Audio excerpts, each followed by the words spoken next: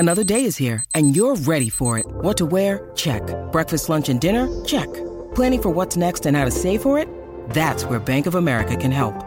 For your financial to-dos, Bank of America has experts ready to help get you closer to your goals. Get started at one of our local financial centers or 24/7 in our mobile banking app. Find a location near you at bankofamerica.com/talktous. What would you like the power to do? Mobile banking requires downloading the app and is only available for select devices. Message and data rates may apply. Bank of America N.A., member FDIC. So it's been a while since I was recording on this podcast, but it is Tuesday, January 18th, and the big deal news of the morning is the deal that Microsoft is buying Activision Blizzard. And CNBC is treating this like 9/11. It is a big deal because Microsoft is getting back into the consumer business with Activision Blizzard. They'll be a little bit more consumer based. They jump into the metaverse conversation immediately above Facebook even. The stock went from trading, it closed on Friday at 65. It is now trading at 92. The deal is said to be about $95 per share. So with that said, there is going to be an enormous gap in this chart. Looking right now at my algorithm that I've built on TrendSpider, I'll include a TrendSpider link if you'd like on my Twitter feed to sign up for it. But I did just sign up for another year. They had an exit, it looks like, on January 10th at about $64. It traded sideways. This is a stock, if you remember, Activision Blizzard. There was a big article in the Wall Street Journal this morning, too, about all of their sexual harassment lawsuits and how they've let everybody, a large number of executives go because of sexual harassment. So there's not a lot of love for this company. They've cleaned house, it looks like, and maybe they let a bunch of people go last week in anticipation an announcement of this deal. Microsoft has started to creep up. It's down $5 right now at about $3.05. My guess is Microsoft ends the year at about $3.30 to $3.50. I think we're seeing some compression based on the Fed. And by the way, this morning it's going to be a significantly down day to start, and that is because of compression with all of the Fed rate hikes, if you will, or anticipated rate hikes, if you will. So the news is slowly coming out. It just released that the Activision Blizzard CEO is going to stay on at Activision Blizzard, which I can't believe, but he is very well liked at Activision Blizzard. Again, when you look at this MACD and the relative strength, I don't know that I'd touch this one today. The one that I'm really looking at right now is UCO. And if you guys are longtime listeners of my podcast, UCO is an oil stock. It tracks some of the contracts with oil. I've been long it before. I've traded it before. I've lost money on it. I've made money on it. Essentially, when I look at my algorithm on this one, on December 22nd, it said to get in at $78. That would have been a good idea. I did not get in on this one. I've gotten in on it much later. Today, right now, let's look up UCO on our Active Trader Pro. UCO right now is trading at 107. 107. It closed on Friday at 104. So it's trading significantly up from that $78 range. The 52-week range on this is between 40 and 104. So it is at its 52-week high, essentially. I think this one continues to go up. Oil on a WTI basis is trading at 84. They're talking about that going to 100. So my main play today is UCO. And if you remember from my previous podcasts, if you want to play UCO in the reverse, meaning that you think oil is going to go down because it's had such a good run, will oil go down? because UCO is there, you can play SCO. SCO is the short version. So essentially you go from hoping that oil goes up with UCO and going down with SCO. You can play either side. And again, it's a great way to just play the market, look at the indicators like MACD and RSI and try and go back and forth. Some of the other stocks that I'm looking at long term, essentially long term, I'm looking at Microsoft and Apple. Nvidia is another one that's pulled back to around the 260 mark. If I look at the Nvidia on our TrendSpider algorithm right now, Nvidia, it had a trigger to buy on January 13th at 253 and a trigger to sell.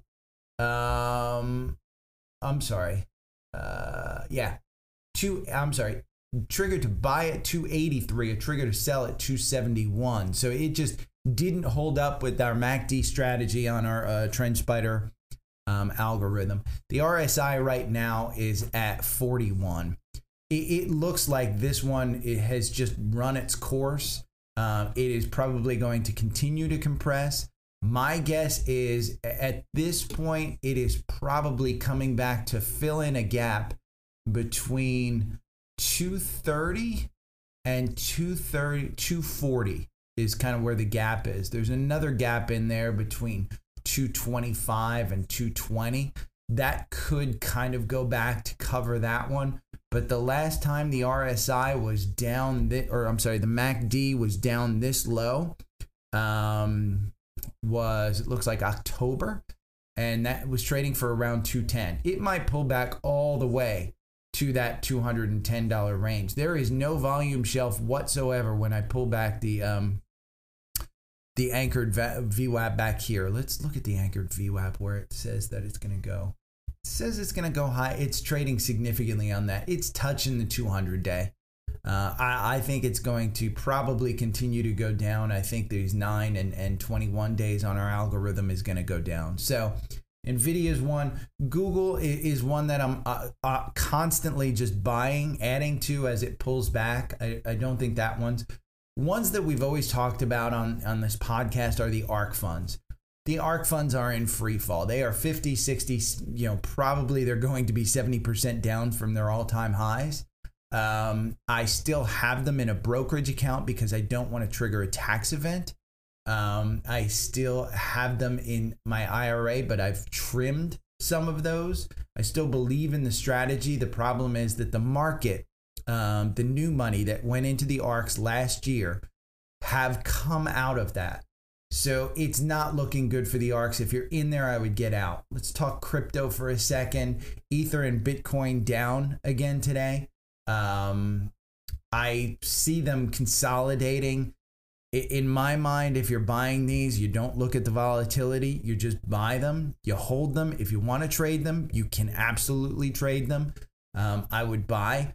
I wouldn't necessarily sell at a loss unless you're actually tax harvesting or doing something of that sort. And just hold on to them.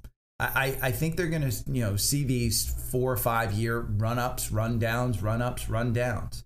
CrowdStrike is one. It's another one that's been hit by some of these things. One that I did find was XLG, and I think it's XLG. Let's see. Yes, the Invesco Top 50. So essentially, here's my theory on this year. And I'll put this long on this one. When you look at the Apples, when you look at the Microsofts, the Googles, the top 50 of the S&P 500, those are mainstays. Now, it's been down, but it is nowhere near down the percentage that the rest of the S&P is down. I think that top 50 is where people go to for safety. When I look at the MACD, when I run it, we are still in a sell. We're not in a buy because the 9-day is under the 21. The MACD is still significantly below. It looks the RSI is at a 48. It looks like 42. It looks like it could make a run up a little bit, but I think the overall market has to make a turn here. What we're seeing is the big down days, a little up day in hope, and then another down day.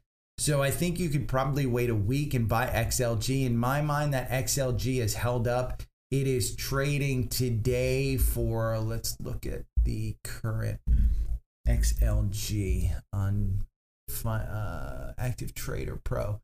It is trading right now. It looks like at about 350.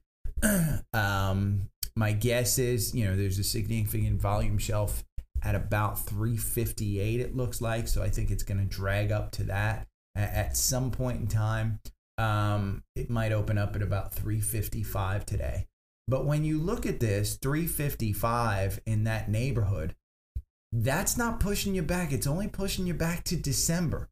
The rest of the high multiple stocks that you're looking at, like Microsoft and Apple and things of that sort and Google, they're pulling all the way back to October. So this one's going down significantly less. I don't know if that prohibits the upside. In XLG in particular, when you look at this, there's a gap between 337 and 334. It would have to pull back. That's about a 10%, 15% downturn. And that would pull it well below the 200-day. If it touches the 200-day, which is right at about 353 today, it is not touching that yet. It might pull back there. But if it touches that one, I'd be counting on a bounce there all day long. So I think that's a good enough update for today. Again, long term, in my mind for this year, I think you're really looking at XLE, which is the energy, and XLF going up. The XLF is down today. Let's look at the XLF. That's financials. And when you look at this one, the 2-day, it looks like it's going to open up at about 40. It's 40.61 right now. So it looks like this one will probably be a good one. Let me look at the TrendSpider algorithm for XLF. XLF looks like there's a gap here between 39.62 and 39.95. It's not a significant gap. When you run the actual algorithm, it looks like we're still in a buy because the 9-day is above the 21-day still significantly. It's probably pulling back some. I might add to this, Goldman Sachs had earnings this morning and they did not meet the street expectations. So in my mind, XLF is probably still a buy, and specifically today with some of the financials pulling back. I saw JP Morgan was down around 158. In my mind, that ends the year at about 170. So I think you're looking at a pretty good buy opportunity at that one. The XLF has run. The MACD just crossed over very high up on the spectrum here. So it might be pulling back for a little bit. But in my mind, if you can get this around $40, I think you're still good, because $40 pulls us back into the range of a gap that was at around October 15th. It looks like there's a gap between 39.22 and 38.93. That gap is fairly large. There's a gap here recently. It looks like on January 4th, it gapped up from 39.53 to 39.98. And that gap right there, maybe that's a gap that it could come back and fill, but that would move it back towards the 50-day average. And in my mind, that 50-day average, I don't think we're going back there with rates going up. So let's look at the XLE, which is energy, which again, oil, I think is your big play. And if you want to play that one, I think it's UCO and SCO. But when you look at XLE, wow, this one's just, it's run all the way. On the algorithm, we had a buy at 55.02 on December 23rd. And today it's at 64. That's a nice run for that one. It is still running. It's well above its 9-day, well above the 21-day. Everything is moving positive in this one. And when you have a 200-day in energy that's moving positive, it's a big, big deal. The problem is, and again, I'll point out this problem, the RSI is at 78. That ain't moving. It's been in the 70s now for, it looks like, since the beginning of the year. The last time it kind of came down, the RSI was at 27, November 19th. But this one, if you used our algorithm, it was a 70% return versus an 11% return for the asset performance. So the algorithm really works on this one. Again, if I'm playing energy, I'm using the UCO and SCO because you can play it both sides. I think that should do it for today. I might do another one at 4 o'clock today, but I'll upload this one, see how it does. And again, if you want any of the links, check the Twitter and the feed. I'll start posting on that one too. Hope you guys have a great new year. I'm looking forward to doing the podcast a little bit more. Thanks.